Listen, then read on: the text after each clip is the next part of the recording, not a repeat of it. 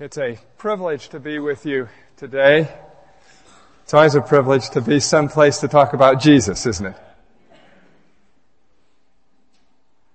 I'd like to take you back to the spring of another year, 29 A.D. It was the beginning of Christ's Galilean ministry. He'd spent a year in Judea. He was preparing to send his disciples out on a missionary tour. The work had expanded. Helpers were needed. And he chose a hillside just north of the Sea of Galilee. And there, in preparation for the disciples' important work, he ordained the 12 and preached that powerful sermon that has come down with the title, The Sermon on the Mount. Toward the end of the Sermon on the Mount, he said two verses that the disciples, I don't think, understood, and I don't think anyone in that large crowd understood. You heard it this morning. Let's just read it together again. Enter ye in. Shall we read it? Enter ye in at the strait gate, for wide is the gate, and broad is the way that leadeth to destruction, and many there be which go in thereat. And then the next verse, because strait is the gate, and narrow is the way which leadeth unto life, and few there be that find it. Now, I don't think they could understand that at the time. Because, you see, it was springtime. And at springtime, the world is always full of hope. There were crowds that were following Jesus at this time. And as the disciples looked over the huge multitude, in their minds they saw the future conversion of all of Israel. They saw Jerusalem accepting Jesus. They saw the churches packed, the synagogues packed to welcome their message. The multitudes were in favor of Jesus. In fact, it needs to be higher. Is this better? I'm sorry. Now is it clear? The multitudes were in favor of Jesus. In fact, some were calling for him to be a king. John's disciples were a little jealous of all the success that Jesus was having. What do you mean, few there be that find it? They told John the Baptist, they said, Rabbi, he that was with thee beyond Jordan, to whom thou bearest witness, behold, the same baptizes, and what's that next phrase? All men come to him. Few there be that find it. But they would learn better over the next 2 years. In fact, in only 1 year, the fickle multitudes forsook him. John 6:66, from that time, many of his disciples went back and walked no more with him. Never again would they follow Jesus. Never again would his being in town create even a flicker of interest. In fact, if a friend was going to go, they would speak against the man that had so stirred their hearts only a short time before. It was 2 years later that Jesus made his final visit through the villages and towns of Israel. Luke 13 tells of this story, chapter 13, verse 22. And he went through the cities and villages, teaching and journeying toward Jerusalem, where he was to be crucified. Then said one unto him, Lord, are there few that be saved? What a difference 2 years had made. Then they wondered if any would be lost. But now it was time for Jesus to repeat what he had given there in that Sermon on the Mount that should have come as no surprise to them. And so he said, verse 24, strive to enter in at the strait gate, for many, I say unto you, will seek to enter in and shall not be able. Where were the people? How come there were no enthusiastic crowds now in this final time of Jesus' visit to Jerusalem, toward Jerusalem? How come just a few in each village appeared interested in his message? And these were mostly poor peasants. In fact, some of them were kind of strange. You would have been embarrassed to have them part of the crowd. Not even the disciples realized that this was the final visit of Jesus, his final tour through Israel. No one knew that he would never in person be in their village again. How soon we take advantage and take for granted of the blessings of God. The multitudes had been reduced to a remnant. Why? Well, few of the multitudes really cared. They were too busy. He was no longer a curiosity. Most didn't believe in him. And few would stand alone. You see, if you were going to follow Christ, you risked being considered fanatical.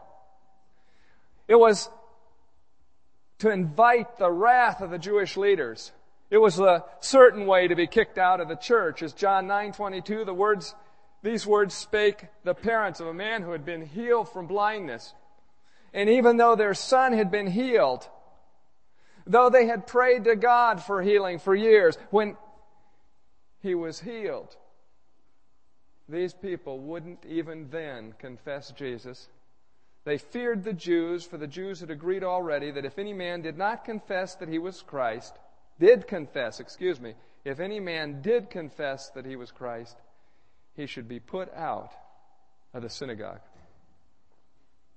And so many hid their belief. They tried to believe in secret, like Peter denying him publicly. This was particularly true of those who were in leadership and who did not want to lose their position. John 12:42-43, nevertheless, among the chief rulers also many believed on him, but because of the Pharisees, they did not confess him, lest they should be what? Put out of the synagogue. For they did what? Love the praise of men more than the praise of God. Whose praise do you want this morning? Great Controversy, page 597, has a very interesting couple of sentences. Many are the ways by which Satan works through human influences to bind his captives. Sometimes we worry about his direct influences. But how does Satan also work? Just as God has human influences, Satan has human influences. And he binds them as captives. Here's how. He secures multitudes to himself by attaching them by the silken cords of affection to those who are enemies of the cross of Christ. Whatever this attachment may be, parental, our parents, familial, our siblings, conjugal, our life's partners, or social, the effect is the same. The opposers of truth exert their power to control the conscience, and the souls held under their sway have not sufficient courage or independence to obey their own convictions of duty. You see, it's not alone when the United States, the image makes an image to the beast and tries to compel people to follow Satan. Right now, there are many who attempt to compel and would keep us bound to Satan if we don't have sufficient courage. And this has been true throughout history. Many are called, Matthew 22:14, but what? Few are chosen. Of the many who first responded to Noah, only one family ultimately boarded the boat 120 years later. Only 3 individuals, a part of one family, escaped from Sodom. Of the 3 million excited Jews Moses led out of Egypt, only 2 entered the land of Canaan. Romans 9:27, though the number of the children of Israel be as the sand of the sea, what is that last phrase? A remnant will be saved. Jesus told a parable of the net, Matthew 13:47. The kingdom of heaven is like unto a net that was cast into the sea and gathered of every kind, which when it was full, they drew to the shore and sat down and gathered the good into the vessels, but cast the bad away. So shall it be at the end of the world. The angels shall come forth and sever the wicked from among the just, and shall cast them into the furnace of fire. There shall be wailing and gnashing of teeth. The gospel net brings in a group, but the true gospel separates them out. Not everyone who is baptized will go to heaven. Not everyone who says, Lord, Lord, shall enter into the kingdom of heaven. This was just a few verses after what we had read this morning about few there be that find it. Not everyone who saith unto me, Lord, Lord, shall enter into the kingdom of heaven, but he that doeth the will of my Father which is in heaven. Not everyone who begins the journey to heaven will finish it. If you take drug addicts, they go through a program, their chances of staying off well under 50%. Most programs, maybe not even 10%. And that's true of every kind of addictive sin. People will feebly make motions to stop. But ultimately, they're willing captives, not letting Jesus give them the victory. And so Jesus said, when the Son of Man cometh, shall he find faith on the earth? Luke 18:8. In the verses we looked at the first, enter ye in at the strait gate. For wide is the gate, and broad is the way that leadeth to destruction, and many there be which go in thereat, the broad way. Because strait is the gate, and narrow is the way which leadeth unto life, and what's that next word? Few there be that find it. Paul gives a warning to us. Hebrews 3, beware, brethren, lest there be in any of you an evil heart of unbelief in departing from the living God. You come, and then what do they do? Depart like the multitudes, walking no more with him. But exhort one another daily while it is called today, lest any of you be hardened through the deceitfulness of sin. For we have become partakers of Christ if we hold the beginning of our confidence steadfast to the end, while it is said, today if you will hear his voice, do not harden your hearts as in the rebellion. For who, having heard, rebelled? Indeed, was it not all who came out of Egypt led by Moses? Now with whom was he angry 40 years? Was it not with those who sinned, whose corpses fell in the wilderness? And to whom did he swear that they would not enter his rest, but to those who did not, what? Obey. So we see they could not enter in because of unbelief. Therefore, since a promise remains of entering his rest, let us fear lest any of you seem to have come short of it. Less than the promises of God, less than the good that God would have given us. Why so few? First, the gate is straight. And second, the way is narrow. Let's look at this straight gate. The word straight is a Greek word, stenos, from which we get the word stenosis. And it means tight or narrow. A gate is an entry. The only entry is narrow, and it's illustrated by spelunking, where you can get into a cave, some cave, but you have to squeeze through. That's the only way to get beyond it. And then there's the narrow way. This comes from the Greek word thlippo. It means rough, bumpy, obstructed, as well as without space, narrow. The trail is long, arduous, difficult, strenuous. And so why do people not enter? There's three major reasons. The first reason people don't enter is they love the pleasures of sin. Paul said in 2 Thessalonians 2:12, people had what was it in unrighteousness? Pleasure. Took pleasure. 2 Peter 2:13, unrighteousness as they count it pleasure. Hebrews 11:25, enjoy the pleasures of sin for a season. And the second major reason why people don't enter is they hate the cost and pains of duty. Sin, you see, has pleasure. Duty has cost. Matthew 19:22 of the rich young ruler, it says he went away sorrowful, for he had great possessions. What he considered great possessions were worth more to him than heaven. And so he bartered away his opportunity to be with Jesus to keep with possessions. And the third reason, they accept false theories, traditions, and standards. Let's just look at these. Inclined for the pleasure of sin.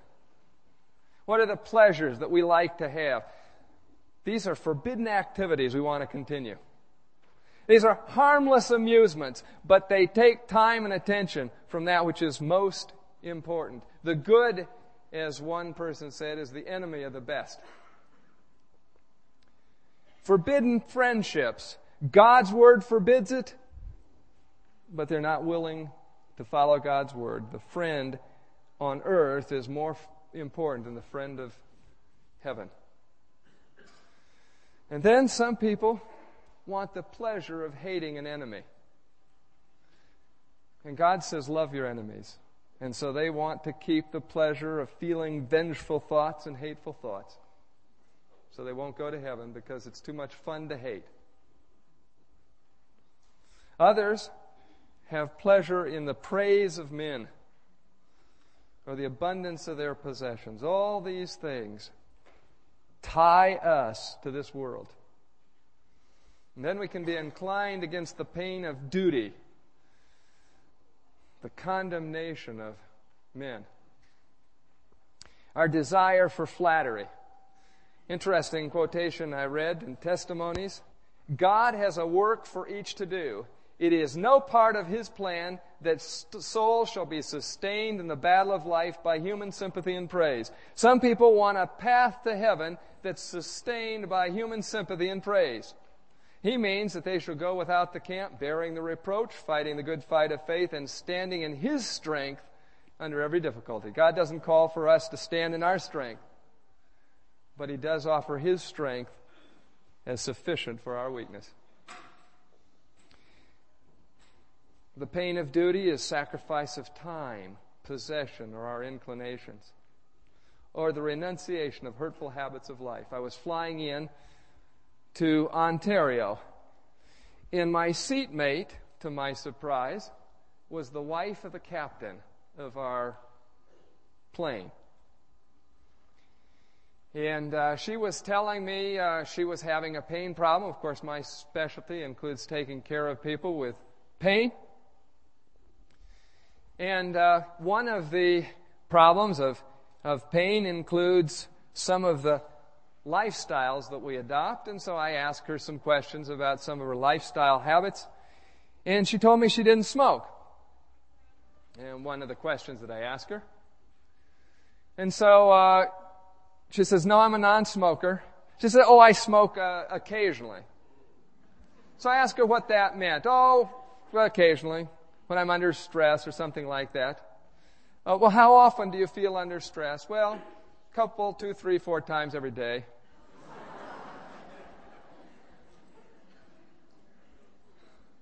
And yet she regarded herself as what? A non-smoker. I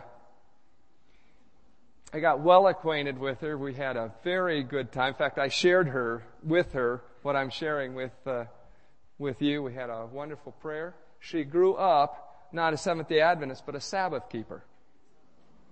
And so we just had the Lord put us together. But what was keeping her?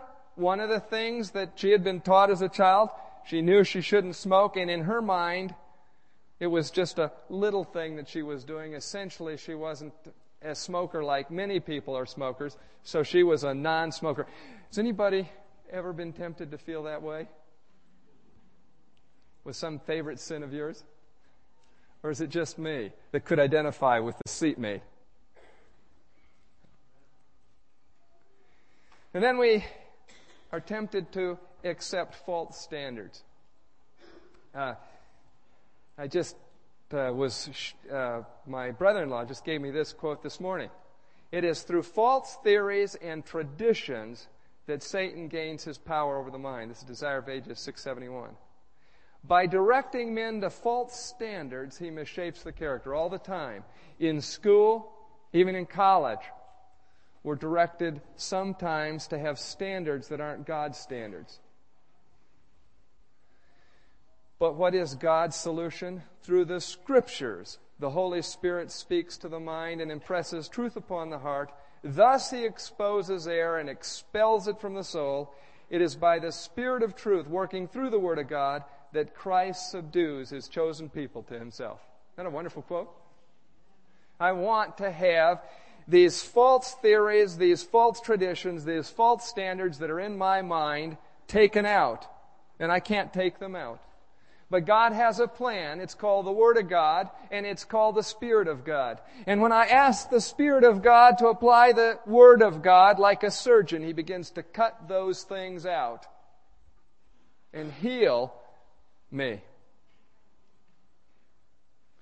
You see, the reason why the majority will not be in heaven is that they want a way to go to heaven without denying a pleasure or requiring a pain. They want a security in sin without effort, trial, or sacrifice.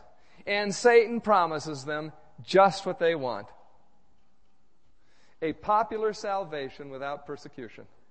A salvation without hardship or pain. A Jesus who carries our cross. But the real Jesus said this, Luke 9:23, if any man will come after me, let him what? Deny himself and what? Take up his cross daily and follow me. It's not just carrying the cross, it's following Jesus daily. The experience of the Israelites in the wilderness illustrates the Christian's life, their hardships, their difficulties. Paul said, now all these things happened unto them for ensamples, they are written for our admonition upon whom the ends of the world are come. The strait gate, from what has been shown me, but a small number of those now professing to believe the truth would eventually be saved. Not because they could not be saved, but for another reason. Let's notice. Because they would not be saved in what? God's own appointed way. The way marked out by our divine Lord is too narrow and the gate too strait to admit them while grasping the world or while cherishing selfishness or sin of any kind. There's no room for these things, and yet there are but few who will consent to part with them, their darling indulgences, that they may pass the narrow way and enter the strait gate. Jesus said strive. That word there in the Greek is agonizamo. Oh, I don't know how to pronounce Greek, but you can read it. Your pronunciation. And it's the word we get agony and agonize from. It means to agonize or fight. Including this reference, it's used 7 times in the New Testament, and generally it's translated fight. It means to have a severe struggle. Is there anything between me and the path of life that needs to be cut loose? Strive, it says. John 18:36. Jesus answered, if my kingdom were of this world, then would my servants, it's that same word, strive, fight, and I should not be delivered to the Jews. 1 Timothy 6:12. Fight, same word. The good fight of faith. Lay hold on eternal life, whereunto thou also art called. 2 Timothy 4:7. I have fought the good fight. I have finished my course, have kept the faith. This is a life and death struggle. Interesting quote, Central Advance 1903. We are to strive to enter in at the strait gate. But this gate does not swing loosely on its hinges. Don't you like that little expression? It will not admit doubtful characters. We must now strive for eternal life with an intensity that is proportionate to the value of the prize before us. It is not money or lands or position, but the possession of a Christ-like character that will open to us the gates of paradise. It is not dignity. It is not intellectual attainments that will win for us the crown of immortality. Only the meek and lowly ones who have made God their efficiency will receive this gift. But I would not have you think that the gate is straighter than it needs to be, or the journey tougher than it needs to be. Jesus makes the gate as wide as He possibly can. And He makes the way to heaven as smooth as He possibly can. He's not there making it rougher for us. We make it rougher for ourselves. He makes it as easy as possible. My yoke, He says, is easy. My burden is light. Because you see, though the gate is straight and the way narrow, there is one who stands beside us, urging us forward, choosing for us like a wise shepherd chooses the path for his sheep, choosing the very safest path, even though it may seem the most rugged. Come unto me, all ye that labor and are heavy laden, He says, and I will give you rest. I saw, one Christian author put it this way, Adventist Home 281, I saw that Jesus knows our infirmities and has Himself shared our experience in all things but in sin. Therefore, He has prepared for us a path suited to our strength and capacity. Aren't you glad for that? And like Jacob has marched softly and in evenness with the children as they were able to endure, that He might entertain us by the comfort of His company and be to us a perpetual guide. He does not despise, neglect, or leave behind the children of the flock. He has not bidden us move forward and leave them.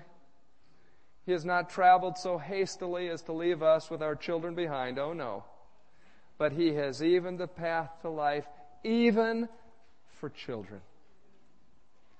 And parents are required in His name to lead them along the narrow way. God has appointed us a path suited to the strength and capacity of children. The reason why, you see, it seems so hard is because our strength is so weak and we rely so much on that weak strength.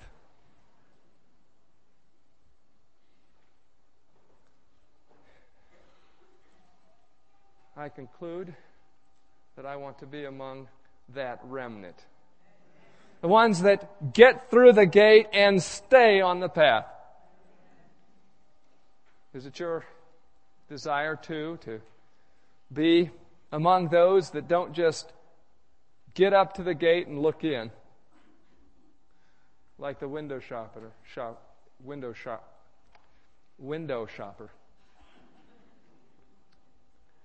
but one that takes Christ at His word and enters into that narrow way, and there, holding hands with Jesus, follows Him safely to the gates of heaven.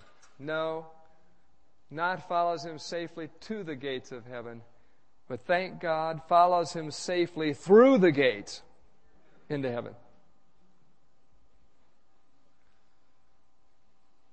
Is it your commitment to be that remnant and strive to enter the narrow gate and stay on the rugged way? If it is, would you just bow your heads with me?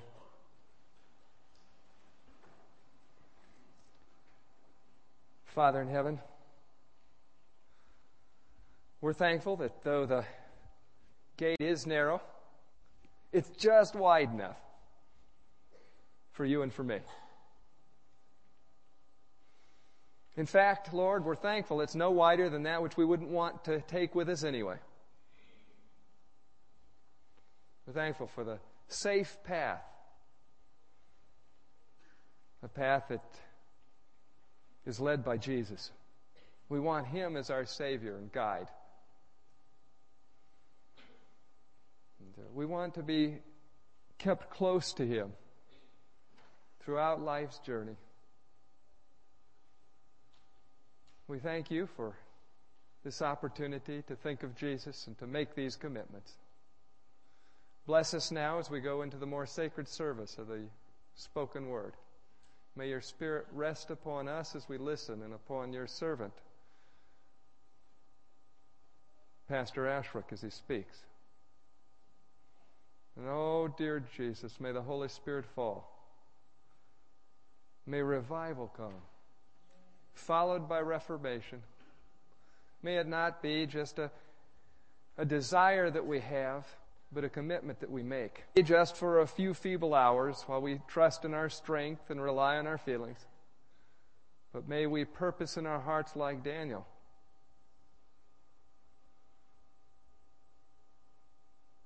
That You are ours now and forever. We don't know why You want us, but we can understand why we want You.